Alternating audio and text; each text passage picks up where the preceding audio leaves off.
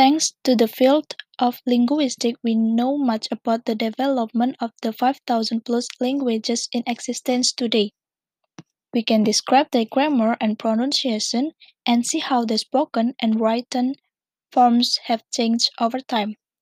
For example, we understand the origin of the Indo-European groups of languages, which includes Norwegian, Hindi, and English, and can trace them back to tribes in Eastern Europe in about 3000 BC. So, we have mapped out a good deal of the history of language, but there are still areas we know little about.